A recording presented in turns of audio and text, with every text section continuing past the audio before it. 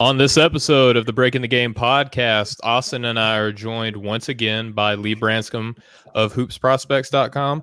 We're going to go over the teams from the Memphis Grizzlies to the Orlando Magic alphabetically. There's going to be 8 teams all in all. You're not going to want to miss this. Just stay tuned. Thank you guys so much for being here. We'll be right back after this video.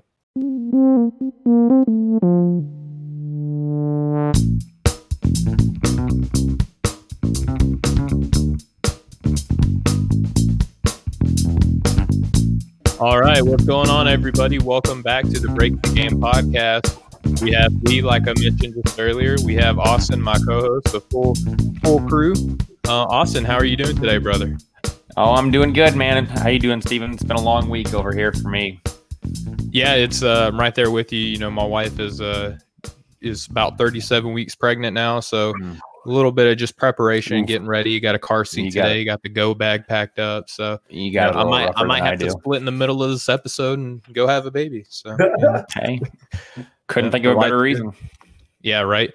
But man, super stoked. It's always good when Lee, comes on here and graces our podcast with his NCAA basketball knowledge. Man, it's great to have you today, Lee. How are you doing, brother? I just appreciate you guys giving me somewhere to spout my crazy opinions. So you guys are the best. But yeah, it's been a fun. We love having you. You know, it's nice to look back and kind of recap and banter it up with you fellas.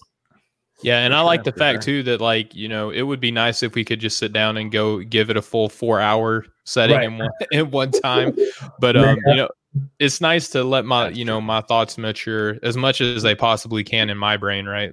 Still infantile in a way, but it's nice to be able to kind of brew on this and think about it a little bit more after the fact instead of just reacting in the heat of the moment, right?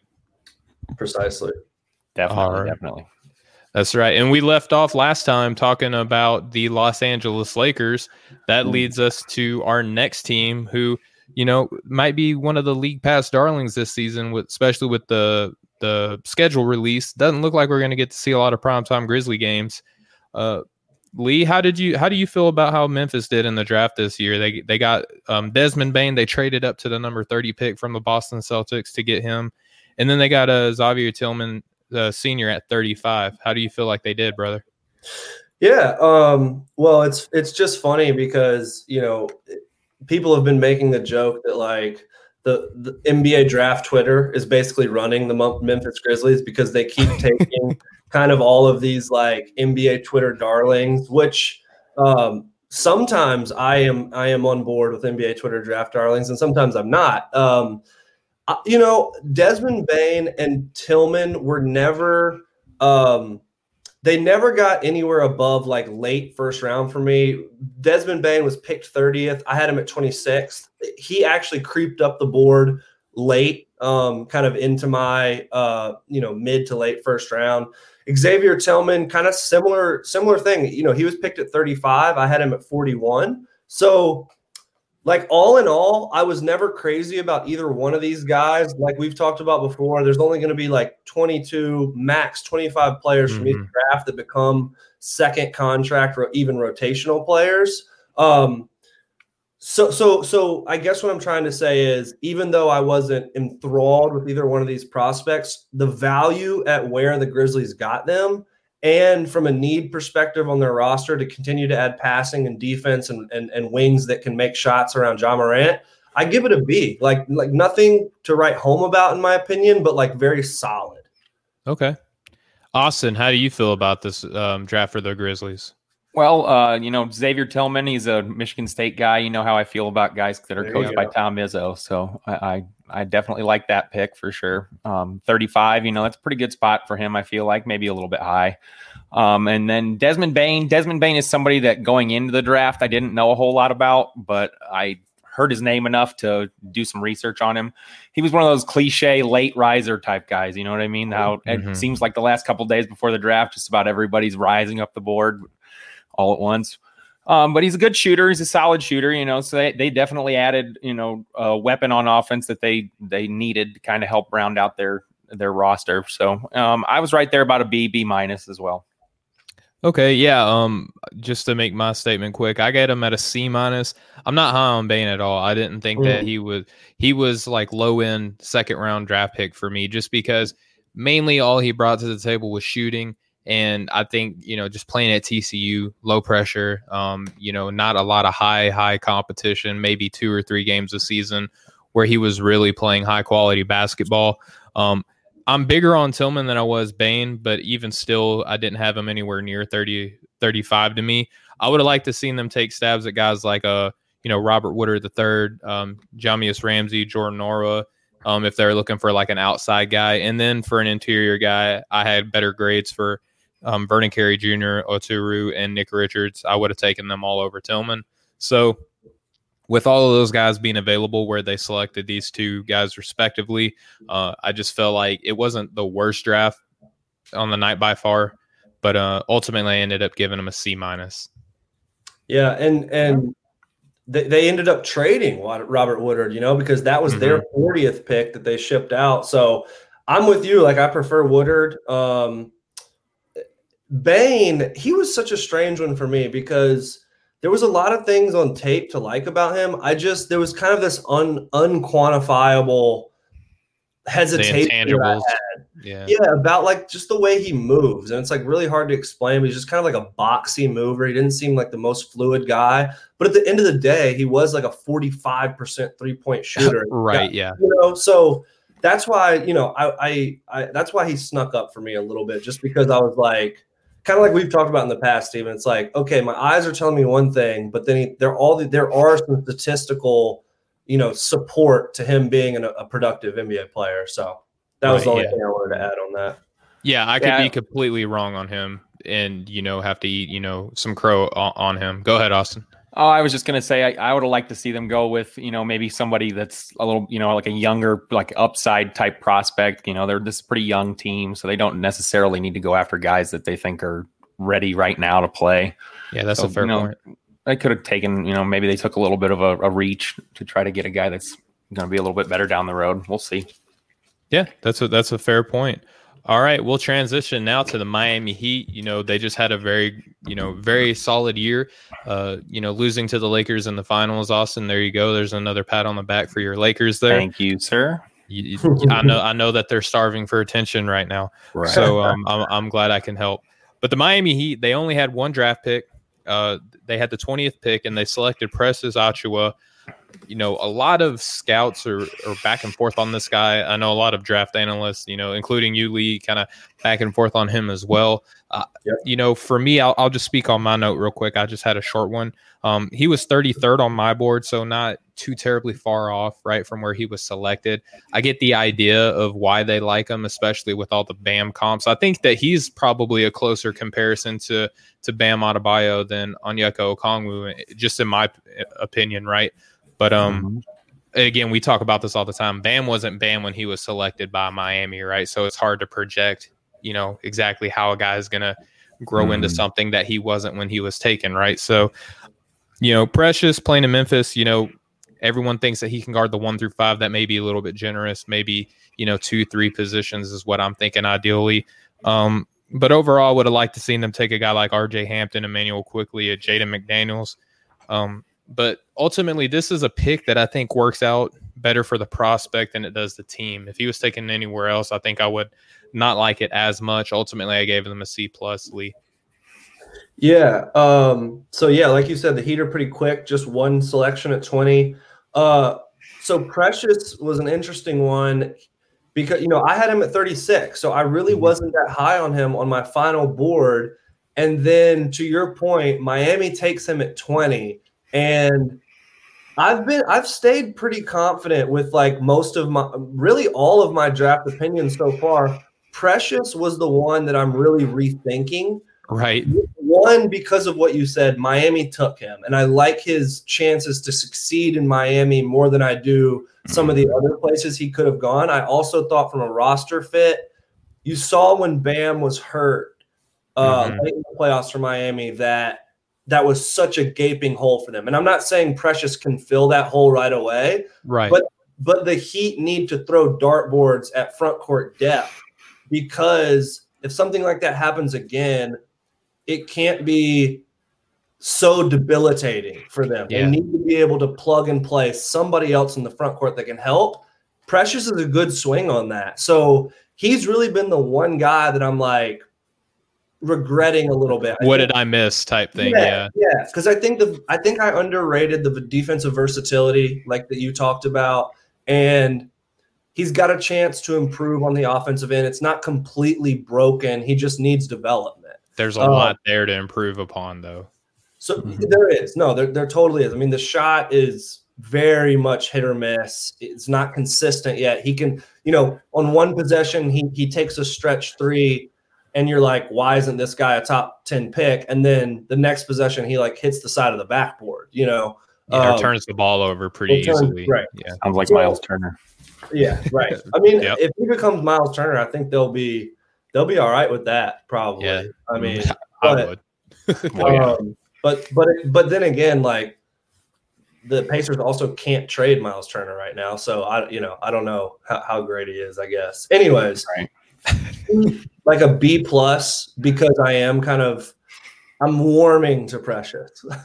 Yeah, me too, and that's kind of where I fall. Austin, what do you think, man, of their one selection that they had? I actually gave them a C for this one pick. Precious just didn't really stick out a whole lot to me in what I watched of him. He just kind of seemed like he had a lot of holes in his game. He's definitely got a lot of work to do, that's for sure. And wouldn't it be nice if everybody that was that size with that athletic profile just turned out to be Bam Adebayo? I mean, if that's, sure would. If that's the plan for everybody that looks like that, then I think they'll be great. But in all reality, guys like Bam are once in a generation usually. Yeah. So, I don't think it's fair to expect him to turn into anything like Bam. And I don't know. I felt like I get what you're saying about needing another big when Bam was off the court, but he just seems really redundant to me. And I feel like there's a lot of better options still available that they could have taken there. So I gave him like a C-. I wasn't too high on this pick. Yeah, and even Bam, just real quick before we move on, he had like projectable offensive tools, right, Lee? Like he had a workable mid-range shot in college, which kind of gives you a little bit of warm fuzzy that he could stretch that out. And he could even hit that like off of a one dribble, not like breaking down a defense, but he could take it, put the ball on the ground one time, and then pull up and hit a mid-range shot, right? So he had projectable tools there. Precious doesn't even have that, so it's kind of hard to really gauge how he can move forward and be a Bam Adebayo, right? Mm-hmm.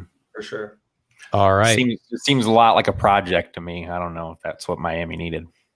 I mean, we've seen what they've done with undrafted and second round draft picks and, like people that otherwise would give up on those guys, Miami done wonders. So true. I'm kind of like Lee, like if Miami sees something and I'm like, that made me second guess myself where he was selected for sure.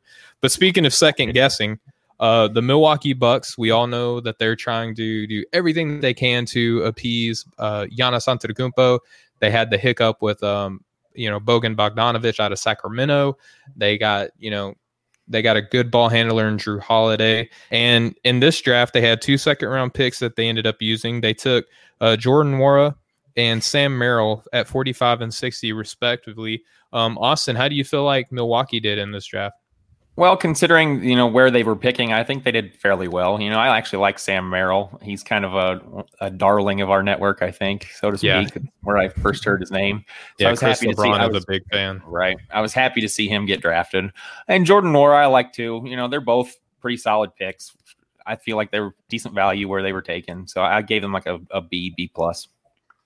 Okay. Lee, what about you, brother? Yeah. So I gave the Bucks a C, and to your point about the trade, this will be the last picks we see for the Milwaukee Bucks for a long time. They shipped out the entire draft war chest to bring in Drew Holiday. So this will be the glass grade they get for a while.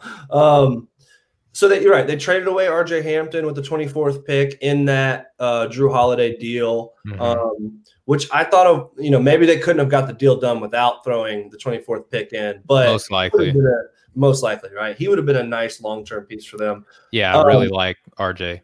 Nwora, right where I had him. I had Nwora at 43 and they took him at 45. So very much in sync there of where I felt like he was reasonable value. I mean, at the end of the day, he's a 6'7" wing that was a plus 40% 3-point shooter at Louisville. He's got a little bit of on-ball creation, but certainly not going to walk in the NBA as like an on-the-ball wing offensive type. But look, he's another big wing that can stretch the floor and maybe play a little bit alongside Giannis. They're always looking for.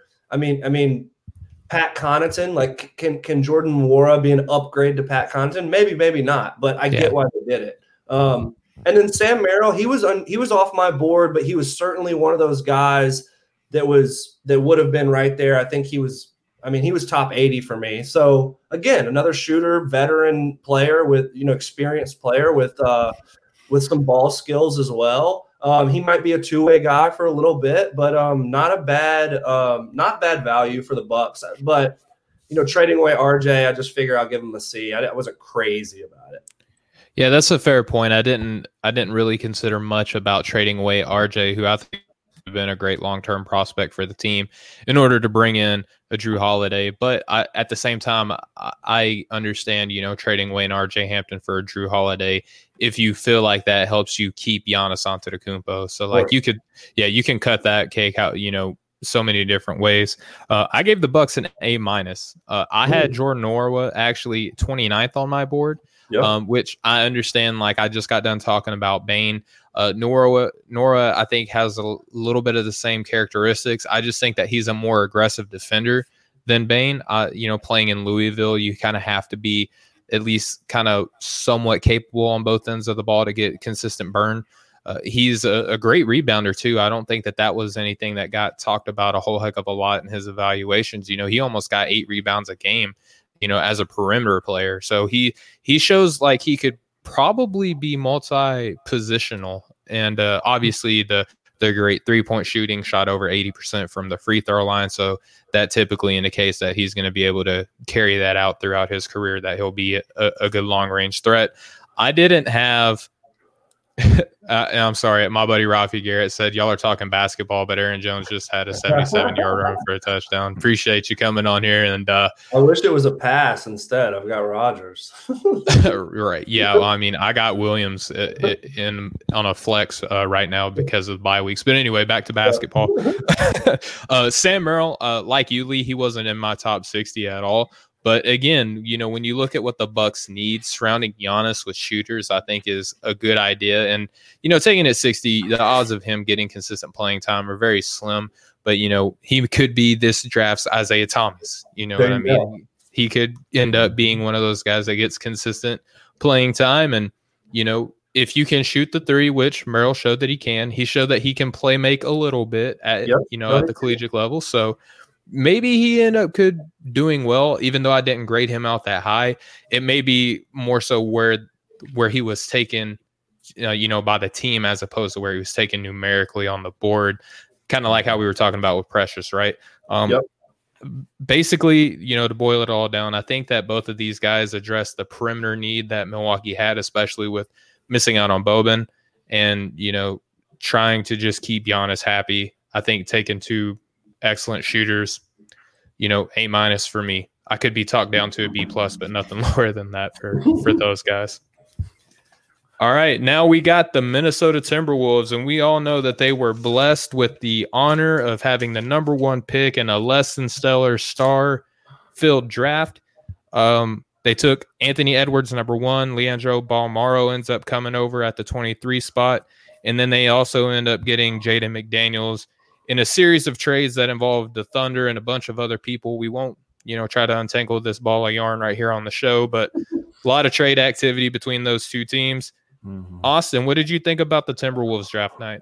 Well, obviously, they were the number 1 overall pick, so they were arguably the big winners. Even if they mess it up, they'd have to mess it up pretty bad to not at least, immediately come out as, on top. So, I like Anthony Edwards. I think he's got, great size, great scoring ability. I think he has all the tools and potential to be a future star in this league. I think this draft's going to kind of fool some people. I think we're going to get quite a few, pretty good NBA players out of this draft, all-stars, perennial all-stars and better even.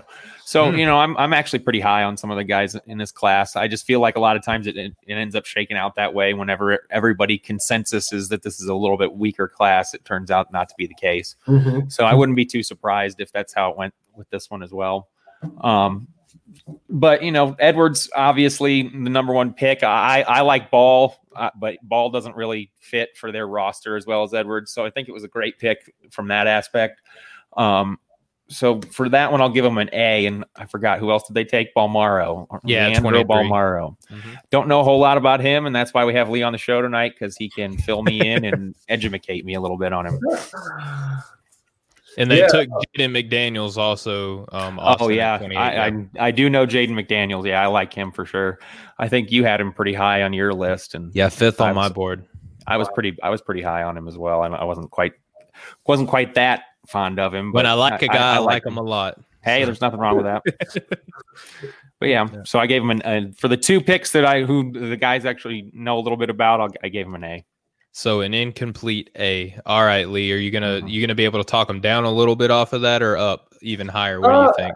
So I had a B. So it's funny because this grouping, we've been kind of going through with different groups alphabetically. Mm-hmm. This is the first group that I feel like I didn't completely have to rip a team for what they did. I honestly, I think my lowest grade is a C with the Bucks. So, Timberwolves, Anthony Edwards was my number one player. They took him number one. I support that decision. Balmaro is a Spanish kind of jumbo point playmaking. Yeah, kind of combo guard. Yeah. Yeah, he's 6'6". He can create on the ball. His shooting statistics weren't eye-popping, but he's a solid shooter, so he can play off the ball as well. And obviously his size gives him some defensive versatility.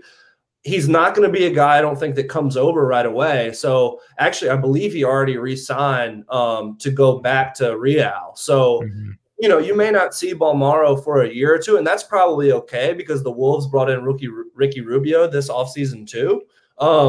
So with Russell and Rubio, there's just really not a ton of on the ball minutes to be had in Minnesota. So that's fine, even though I wasn't crazy about Balmaro. He was not actually on my board. That was probably one of the main guys that I did not have being drafted that was. And then Jaden McDaniels, I had him at 28th on my board. They got him at 28th. I thought that was because I see what you see, Steven, from an upside. There it is, Chris. Off the ball. Hey, I thought it. Good at pointing that out. Yeah. He always. It's just something I have to just not say every time because it's like he's got a bell ready to go on his computer every time somebody says it. Goes straight to right. It's a Woj bomb. Tripwire. But yeah, so that was like the range for McDaniels where I thought the risk reward profile was warranted, and for the Timberwolves to take a swing on a 6'10" wing with guard skills that late in the first round, more power to them. So solid B for me. Yeah, I echo those same sentiments. Lee, I actually gave them just a straight up B. Anthony Edwards. I hated that they drafted for need, so to speak, here because there were, in my eyes, he was sixth on my board, right? And I actually had McDaniels above them, so that kind of helped them out for my grade. I think that there was a better player that they could have taken also for need, and that was Obi Toppin. I just think that he's got a more NBA ready game. I think he can play next to Cat. Both of those guys can shoot, right? So like, how often do you have a front court where your 4 and your 5 could stretch the defense open to create, lanes for, D'Angelo Russell? Taking Edwards also doesn't make sense when you consider that they just gave, what's his name? Malik Beasley. They just gave Malik Beasley a 4-year, $72 million contract. Also has, an investigation open on him too. So maybe that's why. But which one of these guys do you start at the 2? Does one of them play the 3? But neither one of these guys are your typical like 3-sized players. So you're going to be playing small. So I didn't really like that. And we talked about, his lack of like effort attitude sometimes when he was playing, in Georgia. So he's I don't know if giving him the distinct honor of being the number one pick and the most money awarded to any other rookie necessarily curbs that, especially in Minnesota, where Karl Anthony Towns and, Andrew Wiggins kind of had similar character flags as well, right? So maybe we see something kind of repeatable there. Leandro Balmaro, I had him 39th on my board. I probably would even talk them down a little bit lower in a grade, actually, Lee, if you're correct, and he doesn't come over and play immediately. Even though they have Ricky Rubio, they don't really have, a lot of creation depth outside of those two. And it doesn't hurt to have, a third guy who can come up and run a simple pick and roll offense even, right? Mm-hmm. But they made up for a lot of those errors in my eyes, taking my 5th overall prospect at number 28.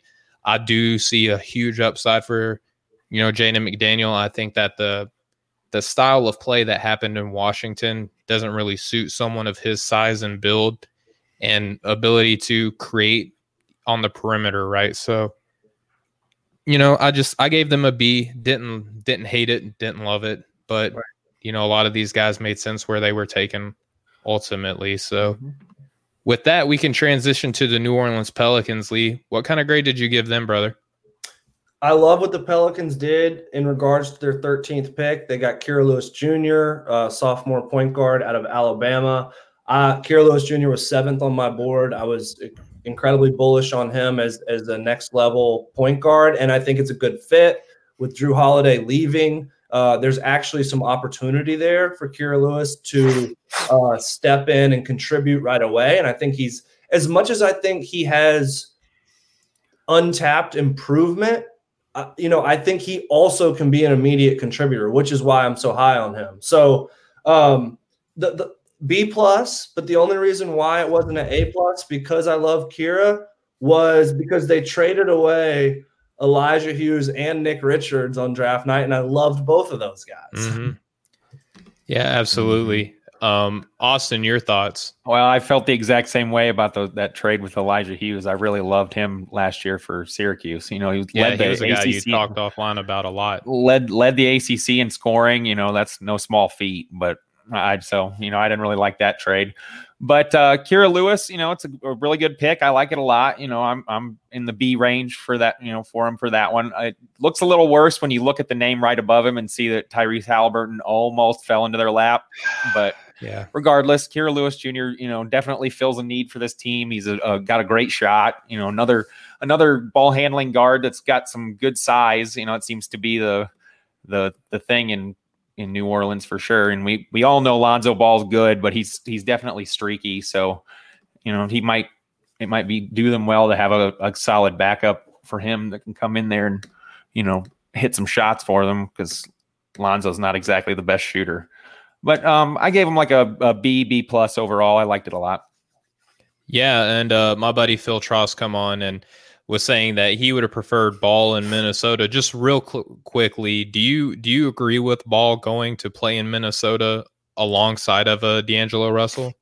Well, I like that they took Anthony Edwards because he was the number one play on my board, but I do understand the argument, or I guess better phrase, I would push back against the argument that LaMelo and D'Angelo couldn't have worked together.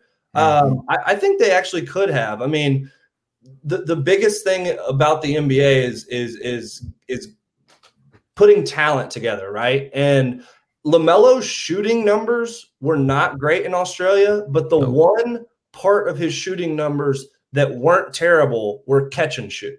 So he was horrible off the dribble, and he was horrible from the mid-range and the three overall, but specifically his catch and shoot numbers weren't all that horrific. So my point for saying that is there is some reason to believe that LaMelo, if he can learn to cut and play within a motion offense, wouldn't necessarily be a horrible fit beside another ball handler. And you're going to see that in Charlotte because Devontae Graham can create on the ball. Yep. LaMelo Ball will be out there with him. And I think that'll work a little better than people thought. So to answer the question, I'm still in support of Edwards, number one. But I also don't buy the argument that LaMelo couldn't have worked there because I think he could have. Well, Austin, do you have any quick thoughts?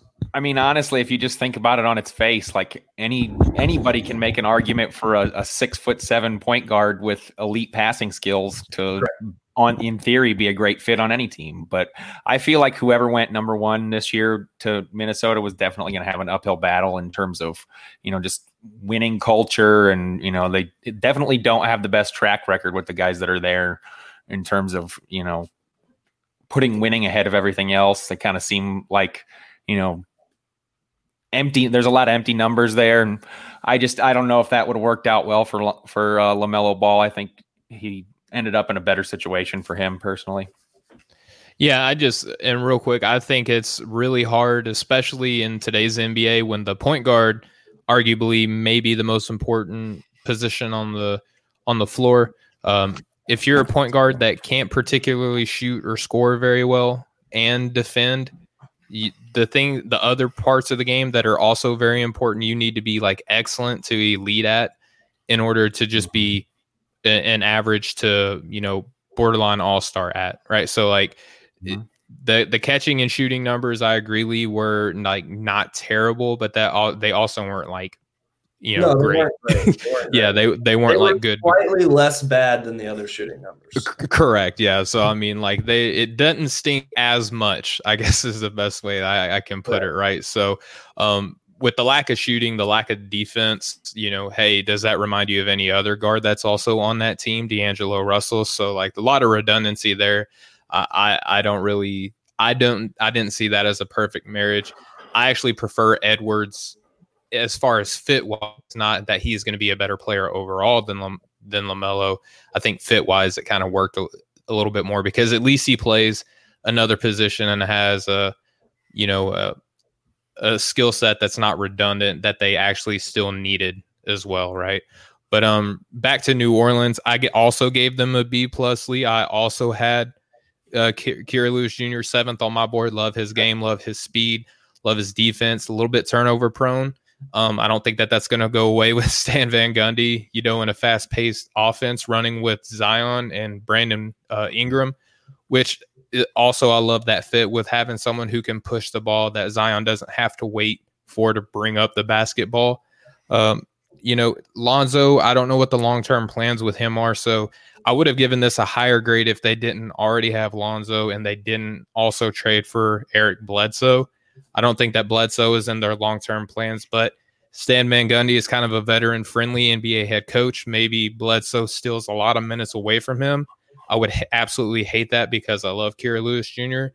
But ultimately, I think when you can grab the 7th best player on your board at 13 and you're a up-and-coming team in the Western Conference, kind of good for you, right? Mm-hmm. Agreed. Definitely. All right. So I think New Orleans is going to be fun to watch for sure. Yeah, I totally agree.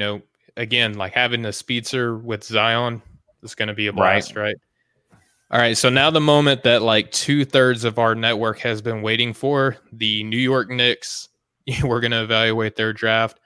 Austin, they took Obi Toppin at 8, and they took Emmanuel Quickly at 25. How do you feel like the Knicks did, brother? Well, honestly, I love both of these picks for the Knicks. Toppin, I didn't expect to be anywhere near still there at 8. I had him as my 4th best player on my board and arguably the most NBA ready guy in this entire draft. We know he's going to come in and be able to score right away. He's going to give them, a basically guaranteed, 17, 18 to 20 some points a night, I feel like, which is something they've kind of lacked significantly lately. Putting him next to RJ Barrett looks like it'll be a lot of fun too. I'm excited to see what those two can do together. I do think that, Barrett's poised to make a big leap from last year. Yeah. Yep. So, I'm also, kissing up to the boss. I'm giving him an A for sure for this draft overall. Well, there you go. Lee, there's a lot of eyeballs on you from our network, man. Can you hold up to the pressure and give them an honest grade, or are you just going to fold and give them an A+? No. I can give them an honest grade, and I can do it with a clean conscience. Okay. Because I have the receipts. I went on Chris's mock draft, and I mocked Obi Toppin to the New York Knicks at 8 because of what Austin said. He's the most NBA ready, immediate productive player, I think, in this NBA draft. I think he's probably the heads-on favorite to win Rookie of the Year because of that. Mm-hmm. Yes, there are defensive concerns. Yes, there are mobility concerns. but he's gonna score and he's gonna rebound from day one in the NBA. And the New York Knicks, which have a checkered past of decision-making history, seems to be headed now by a intelligent basketball front office. They didn't chase bad contracts this offseason. They added reasonable pieces, and they seem to be willing to take a little bit of short-term pain and develop a roster rather than continuing to like chase these overpaid veteran players that aren't even going to get you in playoff contention. So I like what the Knicks are doing. And also one thing other people were saying prior to the draft was, oh, the New York Knicks have 1 million power forwards. Why would they take Obi Toppin? Well, Bobby Portis is out of town now. Taj Gibson is out of town now. Julius Randle is still there, but that's fine. And then I've got the receipts on Emmanuel Quickley. I was banging his drum for months. I told everyone he was a first-round pick. He is a first-round talent. He goes 25th. I had him at 19th on my board. I think he's going to be a much more solid two-way wing in the NBA than people realize. So, look, Knicks get an A, man, and that's because that's my true opinion. And no, I believe you. I knew how you felt about these guys on here. I'm just playing up to the build of the moment with Chris coming here. Obviously, we got like Austin. What do we got? Like, I mean, easily got like 5 Knicks fans on our network. Huge Knicks fans too. Yeah, we got the most serious Knicks fans that I know, bar none. Yep. And Chris just came on and said, "This is why I love Lee." So there you go. If I can make one counterpoint to show that I'm unbiased, I'm not as big as Miles Powell fan as all the Knicks people are right now. That's the one pushback that I'll give. I don't think he's necessarily going to be your point guard of the future. Although I understand the optimism, he was a hell of a college scorer. Yeah. Well, I mean, there you go. You're just throwing a little bit of an elbow, just a little bit, just a little bit, just to keep them honest. There you go. Also, real quick, I just want to speak to something that Chris said in his comment just now recently. I think the difference with those guys that he named that kind of flamed out. So hang on, just real quick. I'll let you finish your thought. That was my buddy Phil who made that. Not it's Chris. Phil. My bad. It's Phil. Okay. Speaking to Phil's point, my bad. I didn't even look at the name. Totally fine. We were talking about Chris. But anyway, I would just say that the difference here is Obi Toppin's level of athleticism. Those guys were, for the most part, kind of undersized, below the rim, big body type players, and I don't see Obi Toppin in that same mold at all. I think he's definitely a fit for the modern NBA for sure. Yeah, and I think the slight pushback I would give on Phil's part to what you just said is that Derek Williams was also like a freaky athlete in college, but kind of something that you were just speaking on. None of those guys were like as polished scorers either. And it's so when we talk about like undersized 4, like what is an undersized 4 in today's NBA? Like he's 6'8", like he's about 230, 240. Like that's not undersized. Like I would say that's probably like an average size for a power forward in today's NBA, right? So he can shoot, he can drive, he can dunk. I'm just gonna roll into my A+. That's right. I had an A+ grade for the Knicks as well. Obi Toppin was my second best prospect on the board, largely because it wasn't as projecting for the ceiling as much it was how high his floor actually is. The defensive concerns, I think playing for Tom Thibodeau, he's going to help to at least improve those. And I don't think that, and Chris just said that he's definitely not undersized, but right. I think that whatever defensive concerns that there are, like it's hard for one college player who's not a center to make your defense look elite by himself. You know what I mean? So like how much of, Dayton's defense was solely on, Toppin. Now, granted, in his individual matchups, his ability to roll his hips and move and slide with guys, you could pick that apart. But I think that he can also improve on those in a scheme and a system that's really going to help him focus on the defensive end. I think he's also going to be a Rookie of the Year favorite candidate. He's mine just because of his offensive versatility. And plus, he'll be playing with RJ Barrett and hopefully Mitchell Robinson still there. I don't know why I always hear Mitchell Robinson potentially getting traded. That was the old front office. Yeah, that was the old front office, right? And I guess Phil's saying that he's more likely a 4 that will play the 5. I don't see playing next to Mitchell. I don't see him taking minutes at the 5. I mean, maybe he'll give kind of some small ball 5 minutes, but I mean, Montrezl Harrell does the same thing, and he's what 6'7", 6'8", So I mean, he's similar size, similar build, but I just think, and Chris is going to come on here and give us a whole lineup.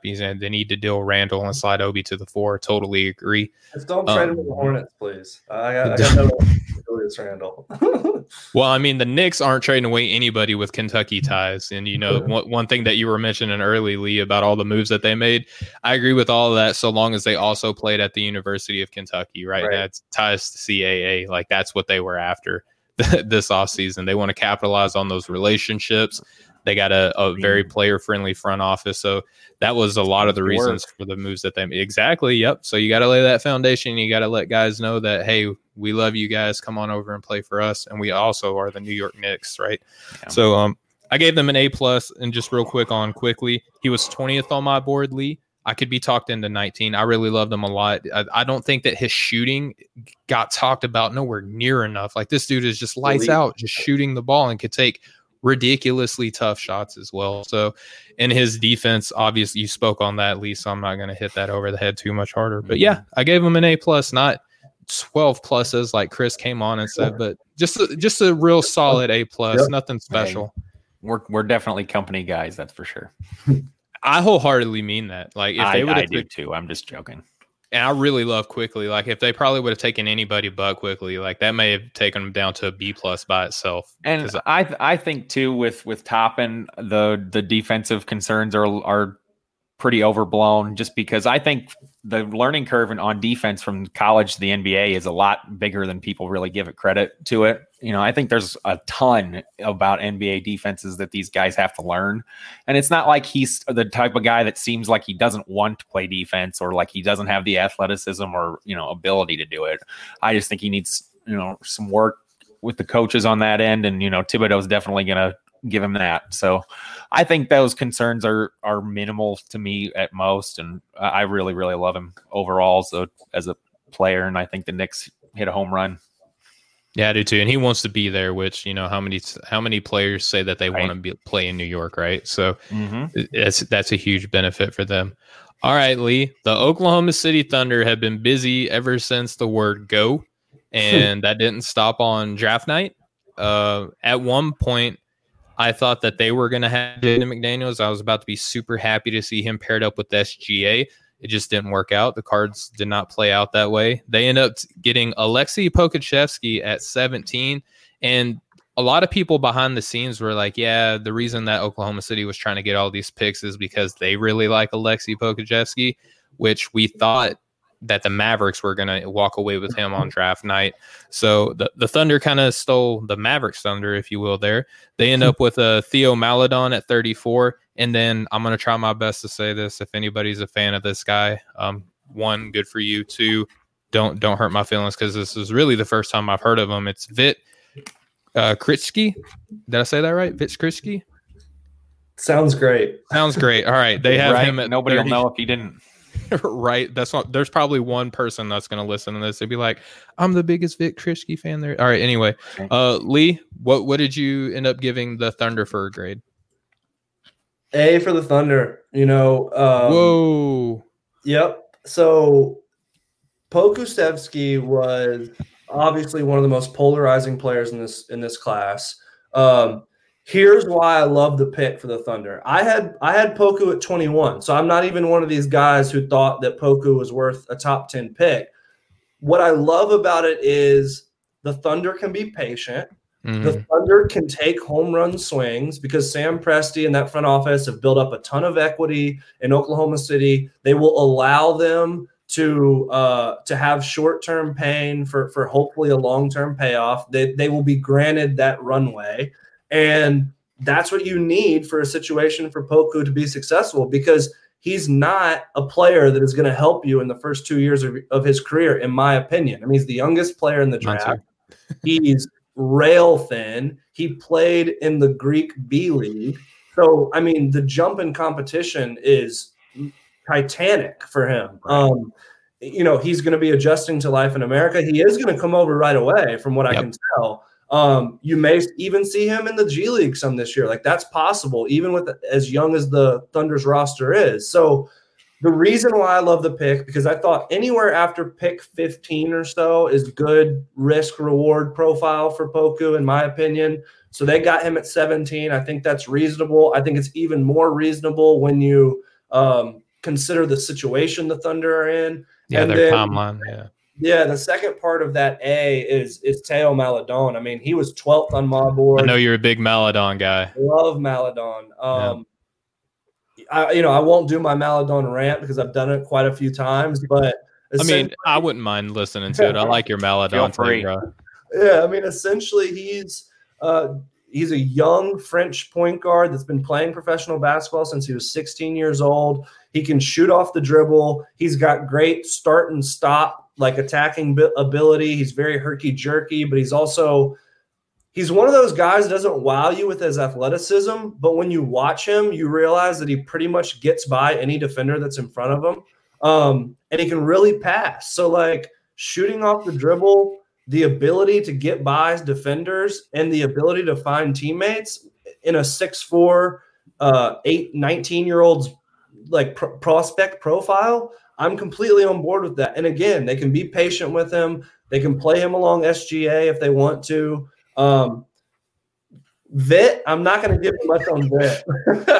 Yeah, I can be honest and say that I never saw him play. I certainly read some articles post-draft. He's had some injuries, but he's apparently a kind of 6'9" swingman with a ton of skill. So probably not a guy we see right away, but one to file away and maybe remember for later.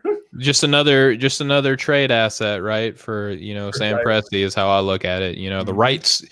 I could definitely wake up. I can envision one day waking up and seeing an article that says, the Oklahoma City Thunder trade for blank, and then in the middle of all the stuff they give up, they'll also say and rights to prospect Vits Kriski. So right, I could definitely see that. All right, Austin, go ahead, brother. The Thunder are on pace to have every first round pick in 2024 or so. So they have no business taking anybody that is, scheduled to pan out right away anyway. So why not take a shot at a couple young guys with, serious upside. I like what you said about Maledon. He's one that I didn't know a whole lot about. I knew he's from France. He's been playing professionally for quite a few years. So Tony Parker protege. Right. There's definitely some value in that. But Pokusevski, I mean, they took that late in the first round, right at the end of the lottery. Yeah, right past the lottery. Like just outside of the lottery, taking a guy that's 7 foot tall that can shoot and handle the ball like he can. There's nothing but upside there. If he does pan out, they'll look like geniuses in the long run. So I gave him an A for both of those picks. I like both those guys a lot, and I'm with you guys. I'd never heard of that Vit guy, but good luck to him. Yeah, made it further in basketball than I ever did. Yeah, I mean, to go from nobody hearing about him to be taken 37th overall, like, again, like this may be one of those things. Like, what do the Thunder know that we don't? Obviously, they know Vit Kriski. That would be the starting point, right? What do they know that we don't? Is who he is. So, I mean, how many 37th overall picks end up, panning out and being big time contributors anyway? You know what I mean? So, yeah, and I mean, given a guy who can. I'll roll into my grade.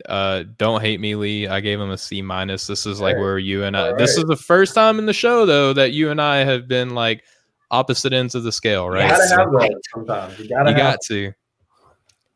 You don't learn anything if you just surround yourself with people who think exactly like you, right? Mm-hmm.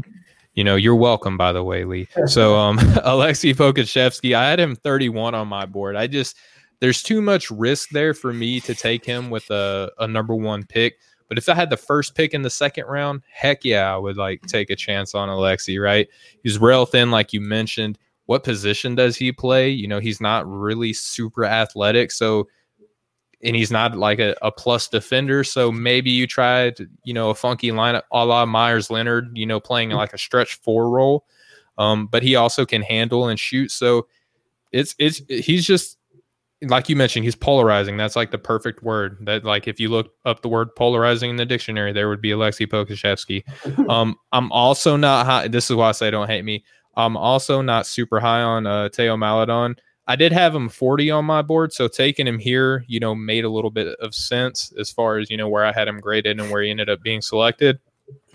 I also like the idea of playing him next to SGA. So, he taking him here made a little bit of sense to me. We talked about this before on either this segment or the one prior to it, where, you get in these mid 30s and on, if you got a guy that you really like, just take him, so I get that. And again, I'm not going to go on a big, soliloquy on fit here because I don't know anything about the guy. So when there was a guy who was 8th on my board, like a Cassius Winston available, and he may not fit the timeline particularly well, he was still there. You could have taken him at 37, and I would have gave the Thunder a way better grade. Probably would have bumped him up to a B just for that alone. But yeah, solid C- there for the Oklahoma City Thunder.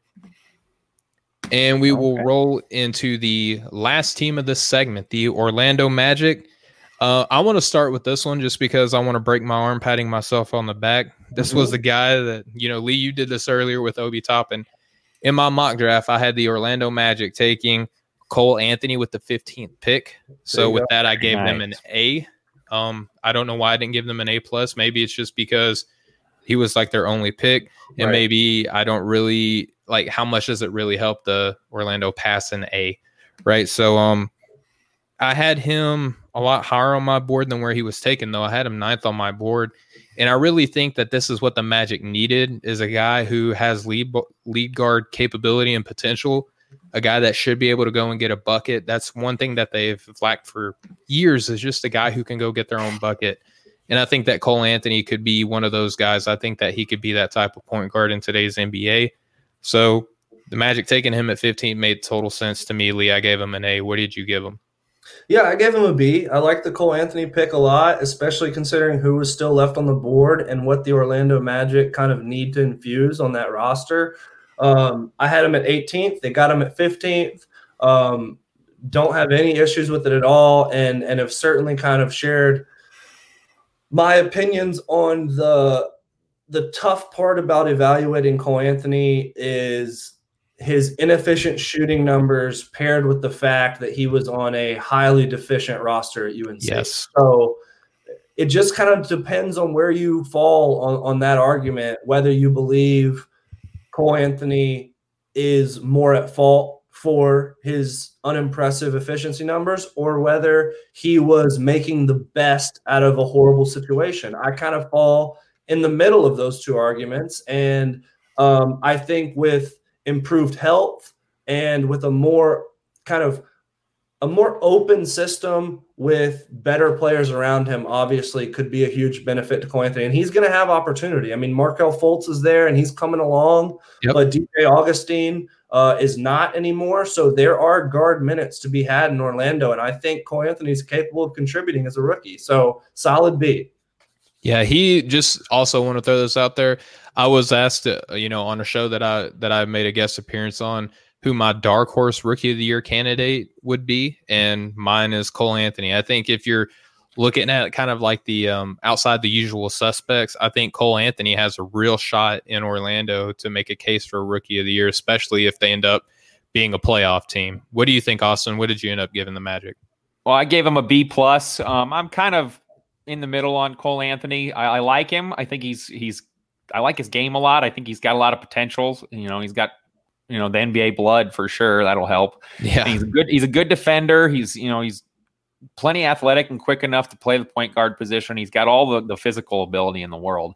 I just worry that he kind of doesn't seem like he's going to be a fit in the locker room right away. He kind of seems a little bit full of himself to me, arrogant in a way. I don't know. I just kind of always have gotten that about him. I feel like also too, the sons of former players kind of sometimes have to prove themselves just that little bit much more as well. So I actually do think it ended up being a good spot for him in Orlando, somewhere where, there's not going to be a ton of expectations or hype, and there's not really like a bona fide alpha dog in that locker room. So, it may be poised for him to step into kind of a leadership role early on. It may end up working out in his favor. We'll see. But I went with a B+. I like the pick, where he was in the draft and who was left. I mean, I don't know if there's anybody else better that I would have taken. So, B+. All right, solid grade. All right, Lee. Real quick before we wrap up, that's just for anyone watching or listening. That's the end of our draft segment. Lee, you and I are both like just now starting to put our feet in the water, at least on evaluating prospects for the upcoming NBA draft. Date TBD, to be determined. We don't know what the second half of the NBA schedule looks like right now. So, with that being said, Lee, who are some prospects that have garnered a lot of your attention right now? And like, who are some guys that people should just like have in their back pocket to evaluate for next year's draft? Yeah, totally. So here's a couple things I would say about the 2021 NBA draft as of now. Number one, first and foremost, it's so early. Most teams have only played like anywhere from 2 to 4 games. So having any type of firm numbers on prospects is really hard to do. Even developing ranges right now is hard to do because there's so many guys we haven't seen yet. For example, the G League team grads, right? Exactly. So there's at least 4 guys on the NBA G League Ignite team, which is a new thing this year, where some of the top prospects from grassroots basketball are going to be playing on a team in the G League, essentially. And we don't know when we're going to see those players. Jalen Green, Jonathan Kuminga, Deshaun Nix, and Soto. Kai Soto, right? Yeah, Soto, yes. And Isaiah Todd. So those are 5 guys we haven't seen yet. Tennessee hasn't played yet. They've got 2 super freshmen in Keon Johnson and Jaden Springer. But here's a couple things I would say that I have seen so far. Out of the guys I've seen so far, I think there are 3 guys that are slightly separating themselves. Evan Mobley is the 7-footer from Southern Cal that can do just about a little bit of everything. He can really pass for a 7-footer. That's his most impressive skill right now. Jalen Suggs, the point guard from Gonzaga, has been just phenomenal. Yes, he's in probably the perfect situation, but the way he operates in the pick and roll and as mature as an on-ball creator as he is, he's been just unbelievable. And then the last guy in that group would be Cade Cunningham from Oklahoma State. He kind of came into this class as somewhat of the consensus number 1 guy. I love Cade Cunningham, the way he changes directions at 6'8". His shooting numbers have actually been pretty solid so far. He's on a less talented team at Oklahoma State and is kind of carrying the load there. Those 3 guys to me are in the top elite class right now. Still a long way to go. 2 guys in kind of the mid to late lottery discussion that I really like is Day'Ron Sharp from UNC, 6'10", 6'11" freshman that can really pass as well. He's a tremendous offensive rebounder and a rim protector. I think he's starting to surprise some people. And then Kai Jones is at Texas. At Texas, that he's 6'11" swing man, basically. Yeah. He's disguised as just a power forward right now, but he's massive. Yeah. But he's got ball skills, and there's always a guy that makes a huge jump from freshman to sophomore year that we don't expect, and maybe that's Kai Jones. Last other things that I'm really kind of like putting my foot in the sand on, or however you want to say it. Corey Kispert is a first-round talent. I thought he was a first. I know that you love Kispert. Yeah, he's probably going to finish the season as a 50, 40, 90 shooter, which is really hard to do. He's like a baby Kevin Love, it looks like, like the way he plays. He's 6'7", 220, and just shoots the cover off the ball. So I love him. And then the last thing I'll say, maybe a guy that most people don't know about, Sandro Mamukilishvili. Yeah. You post on anyone who follows you on Twitter knows that you love Sandro. Loves Mamu, Sandro, whatever you want to call him. He's got a bunch of great names. He's got a good game too. He's another massive dude. I mean, he didn't have a great game his last game, though. I will say the last game that I watched them play, he wasn't his normal Sandro self. Yeah, he can be. I mean, he was great against Louisville. I thought he was a draftable prospect in the 2020 class, like second round type guy. I mean, if Christie could get drafted, then why not, right? Yeah, exactly. Right? So I think he's a guy that not a ton of people are paying attention to yet. He's a senior. He's an older prospect, but at 6'11" with ball skills and the ability to shoot, I think he will rise and surprise some people. Yeah, just a guy that I want to put in the mix of those guys. Baby Bagley, Marcus Bagley is kind of a baller right now at I haven't Arizona seen the State. Arizona State guys yet, but I've heard great things about him and Josh Christopher. Do yourself a favor. So here's the thing: is Josh Christopher was next on my list? I got him right here. I'm with you. I got my notes. I just sat down and watched some Cade Cunningham tape today. So first off, Cade Cunningham has a very mature game. He's like he plays like a grandpa, like your grandpa league at the Y. You know, it doesn't do anything outside of his comfort zone, and the things that he does like at a very next level. I will say I wish he was slightly more aggressive. Like that's the one knock in his game to me is that he does like he's very pass first, which is totally fine. Like I like pass first, but he doesn't really have like an aggressive on the court personality. Maybe that's just a preference of mine, right? But I would throw Marcus Bagley on your watch list right now for Arizona State because Christopher was supposed to be like the number one guy, and he might still by the end of the season might still be that guy. But Marcus Bagley coming in like has just popped off the screen, So like he's one guy that I'm kind of like he might end up being like my guy that I just like am so in love with that I have him ridiculously high compared to other people. Is my Marcus Bagley. He could be my Cassius Winston, except that he's not a senior, So. Right. True. So Austin, I do have a name that I'm interested in. What you guys think his draft value is Luka Garza from Iowa. I mean, he's really tough, man. Absolute scoring machine. Putting up those kind of numbers in the Big Ten like he did last year, 24 points per game. That's incredible. Mm-hmm. But he does seem like he doesn't have an NBA's type of game. He's kind of a below the rim kind of player like we talked about earlier. What do you guys think of him in terms of draft value? You can go ahead, Lee. I'd love to hear your take. Yeah, I think people are trying to figure out whether Luka Garza is like a Tyler Hansbrough. Dude, I said the same thing. Yes, he did. Uber productive college player. I honestly, I'm not ready to cast him into that boat yet. Right. I want to see Luka Garza this season in league play against some really good teams. And, they haven't played anyone great yet, but his numbers have been just like mind-boggling, really. Right. 34 a game right now. Yeah. He had like 30 in the first half, I want to say, though. Yeah, he outscored Western Illinois by himself in the first half of their game the other night. Ridiculous. 30 to 28 at halftime. He had 30. So, like, if you made me make a call on him today, I would probably have him in the second round. But I would agree with that. Yeah. I'm not married to that opinion, and I'm willing to kind of watch him over the year and see how it develops. Yeah, I've heard varying opinions on him too. I kind of liken him to Tyler Hansbrough because, like, everything that you love about college basketball, like he epitomizes that, just the way that he plays the game. Right.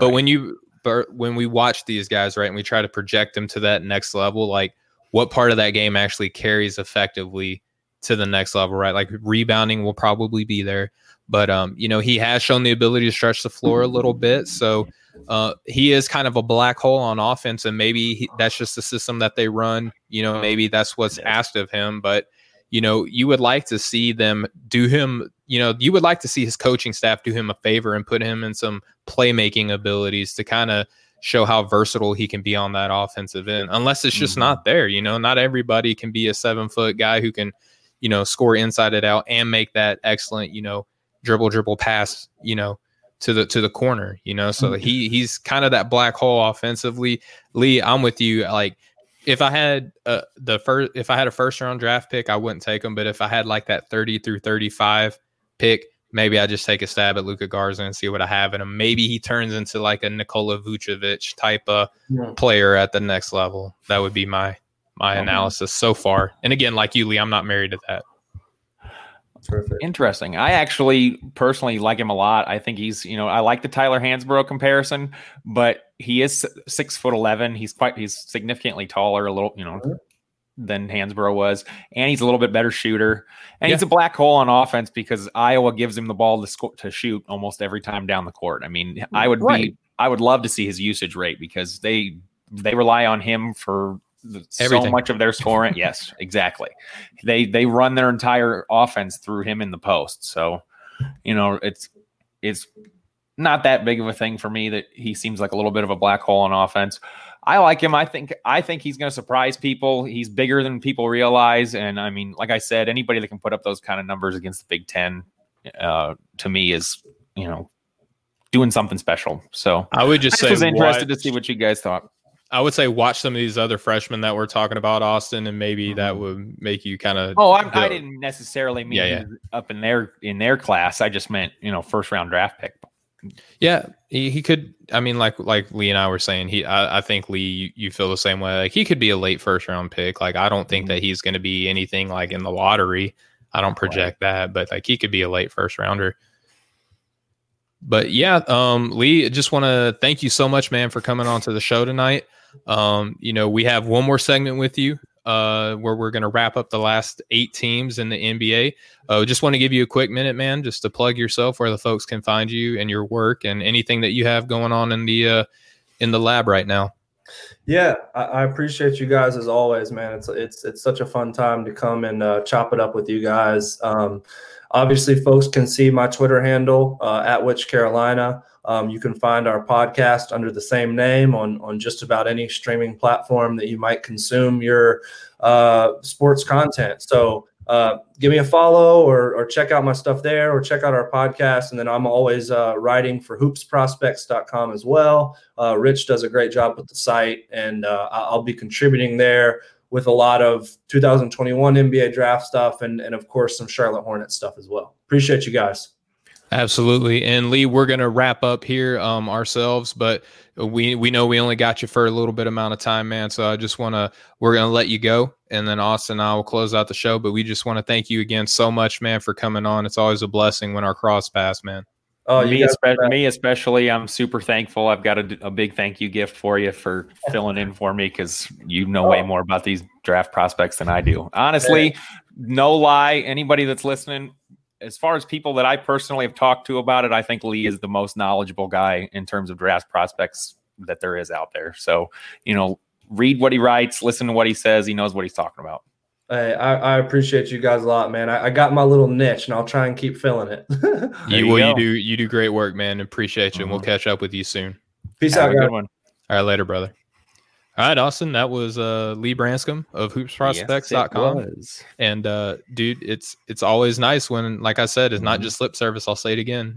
Anytime we get to work with Lee, man, it's a blessing, isn't it? Right. It definitely is. I can't think of one person that we've even, considered working with that we haven't absolutely loved. So we're lucky in that aspect for sure. We have a very rigorous screening process that we go through before we just let people come on. So it's not like we were just like struck gold and having Lee on here, right? We spoke with him several times, but he does great work. Please go to hoopsprospects.com and check his work out. Definitely. It's really, really well. And I'm sure that he's going to have a lot of people prepared for this upcoming draft. That's where I go to get all my notes for these shows about draft prospects, is from his notes. So. All right. Well, there you go. That's why you always agree with him. That makes a lot of sense. So there you go. Makes me look good. That's true. He does. But anyway, man, before we close the show, I didn't run this by you before the end, but we had some big news for the show coming up. We don't have all of the details yet, Austin, but do you want to share with the folks what the big news is?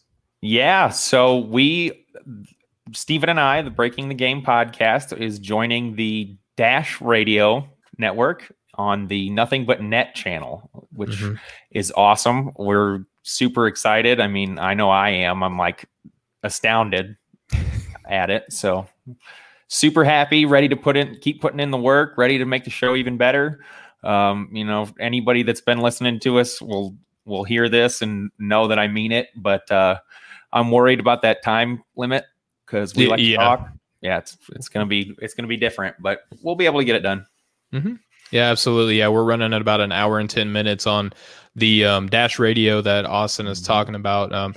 He said Dash Radio Network, not to nitpick, but I just want to put out there that we're not leaving Off the Ball Network for something different. This is just going to be an additional platform that we're going to be on that's going to allow us to promote our show, and even offtheballnetwork.com, where you can get all of your sports needs. Plug. But yes, we were, so kind of how this happened is that the Off the Ball Network president, Chris LeBron, who's, great friend of Austin and I, He was brought onto the Dash Radio platform that they have, and he does a show which is every Monday at noon. It's a great time, so please go check that out. He was in touch with Rob, who is kind of in charge of the Nothing But Net channel on Dash Radio, and they had recently so there was some stuff that happened to where they needed to fill some time slots, and they reached out to Chris. Chris, spoke kindly enough of our show to where they were interested in bringing us on, reached out to me and Austin. And, right now we don't know exactly when we're going to air and how many times a week. Typically we record twice a week. We're not going to be able to guarantee that both of those are going to be on Dash Radio, but there is a possibility that both can be. So we're neither here nor there on that yet. We don't know what day we're going to air yet, but we do know we put our name, our ink to paper. We know that we're going to be on the network, and as soon as we find out more details, we will definitely keep you guys posted and informed and up to date. But I just want to take this time, Austin, just to thank the viewers and the listeners who have supported our shows and obviously has helped us to be able to reach another step on the ladder, so to speak. Right. Me too. Definitely. Thank you, everybody who's supported the show and any time between since we started and now. Thank you, Steven, for having me as your co-host. I'm glad we, connected and figured this out and got doing this together. I think it's been a lot of fun for me, for sure. I think we've grown a lot. Definitely. I'm excited for what the future holds. Dash Radio, I couldn't be more happy, honestly. Like I'm really excited about it. It's, like you said, it's another step on that ladder. We're on our way, I feel like. Yeah. And, big shout out to all the viewers, listeners. Shout out to all the incredible guests that we've had on the show. Oh, we're going to have more coming. Austin, I haven't even shared this with you yet, but I'm going to talk with you offline. I already got more people, in the works that we're going to have here on the show here soon. Sounds good to me. So please just, keep, sharing the show, keep, liking, subscribing, reviewing, listening, all that fun stuff. My buddy Phil just said, Thanks, Phil. Great show, guys. Loved it. Big Phil, we got to have you on soon, man. Right. Once upon a time when, we were on a different network before Off the Ball, Austin and I were there. Yeah. Phil was there too. And I will tell you that Phil has one of the, I don't know, am I allowed to say this, but like, seductive voices I've ever heard on the definitely. radio. That's fine. He's got like a very like Barry White, Good Luther Vandross. Like he's, you just listen. It's like butter on the radio. That's what he would be breaking the game after dark. So yes, for the grown and sexy, so to speak. Right. But Phil, appreciate you tuning in tonight, man. We got to have you on the show. Miss working with you, big guy. But Austin, do you have anything that you want to share with the people other than obviously us partnering up with Dash Radio? Not anything super specific right now. I'm still working on my series of articles called Did They Do Enough? I got the third one out a couple of days ago. I covered the Los Angeles Lakers and all the moves that they made this offseason. So you can go ahead on Off the Ball Network and check that out. And yeah, thank you for, catching me on that. I definitely didn't want anyone to think that we were leaving Off the Ball Network in any way. Yeah. I love it. We both know how we feel about everybody there, so that's definitely never going to happen. Yeah, well, they're the reason. Well, they're like the big reason why we are where we are today. They've helped us grow so much. Well, I mean, it's our immense talent first and foremost. Well, other than us just being amazing, right? No, I'm obviously kidding. No, those guys know how much they mean to us. They're definitely, one of the best support systems that you could ask for. Yeah, and we bring it up every episode. I'm going to do it today. I wish everybody had the group chat that we have with those guys. Right. Like talk every day. We bounce ideas off each other. We share when we're struggling. Like we just kind of do life together. It's amazing. I wish everybody had that same support system. Right. Me too. It's awesome. I definitely never realized how much I was missing something like that until I had it. Now that I have it, it's like it's great. I don't feel like a crazy person when I'm rambling about sports because everybody else, that's all they do on there all day too. And at the same time, I don't feel like I'm boring people when I get way too into like stupid nonsense statistics and stuff because, they actually understand what I'm talking about. So it's nice. Yeah, it's incredible. And that's why I like working with you, man, is because like I'm in my element. I'm in my element. Same here. I definitely, enjoy doing this with you twice a week. I hope that we can keep it twice a week on Dash Radio. If not, we'll make it work one way or another, but I definitely don't want to do any less work. That's for sure. Yeah. So I'll just touch on that real quick, Austin. We're still going to do twice a week. We just don't know if twice a week's going to be aired, so we may only have one, but like I said, Rob from Nothing But Net reached out to us, last night and said that there's a potential that both recordings could be on there. So we'll see, and we'll keep you updated. Right. He said that he would let us know this week. So, hopefully by Thursday we'll have, more complete information for you, but just couldn't hold it back, have to shout it from the mountains that, Dash Radio, Nothing But Net channel. Please go look them up on Twitter. They do a lot of great stuff. And like I said, Chris LeBron, our network president, is a part of that same network. So we're going to be working with him on Off the Ball and on Nothing But Net. So it's just double your pleasure, double your fun. Well, good. I definitely have more than enough to talk about the cover 2 hours. So the more, the better. Well, there we go. I got stacks of notebooks like this, the stuff I want to get to. No. Oh man, well, we got to talk here soon after this then. All right, well, let's keep this under an hour and 30 minutes. We're at an hour and 16 right now. Right. Austin, just thank you for what you do, man. Really appreciate working with you. Prayers continue for you and your family. Hopefully the missus is feeling better. Unfortunately, not really yet, but hopefully she'll start recovering here soon. She's a little bit better, but that's good, man. Well, we've been praying for you guys. My daughter had her tonsils out this week too, so that on top of everything was another challenge. So yeah, well, it's been a long week here for me, to say the least. But yeah, well, we're going to continue to pray for the car residents, man, for sure. Thank you. I appreciate that, guys. It means a lot to all of us, and I know it definitely does. Thank you very much. Yep, and just if you could please just continue to send all your thoughts and prayers to my wife. She could be having a baby as soon as I'm done with this episode. I don't know. She could be in labor right now.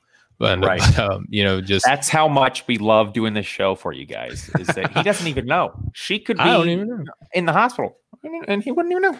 I wouldn't even know. Obviously. And my wife, obviously, he's a little bit better husband than that. Well, just to kind of share a little bit of my life with you guys, my wife may just be like, well, I just went to the hospital because I didn't want to interrupt your show. And I would be like, what are you talking about? Anyway, yeah, this is kind of how things work here. But, we'll leave it there. We'll end on a good note. Austin, do you want to say something nice to the people? Yeah, thanks for everything, all the support, everybody who listens, everybody who watches, everybody who critiques us, even if you think we don't know what we're talking about. Thank you for taking a little time out of your day to at least pay attention to us, because that's what's helped get us to where we are now. And I just ready to keep it going and see how big we can make this thing. So thank you guys. You're all a part of it for sure. And, I know I speak for Steven and myself when I say how much we appreciate you guys. Absolutely, yeah, and I don't have anything else to add to that. So for my awesome co-host, Austin Carr, for myself, for the Breaking the Game podcast, which you can follow at the two little tags that you have on Instagram and Twitter at BTG NBA Pod. You can follow Austin at Austin Carr 10. You can follow myself at Steven BTG on Twitter. And we just love and appreciate you guys so much. Thank you guys for tuning in. We'll catch up with you guys next time. Much love, everybody. Have a good one.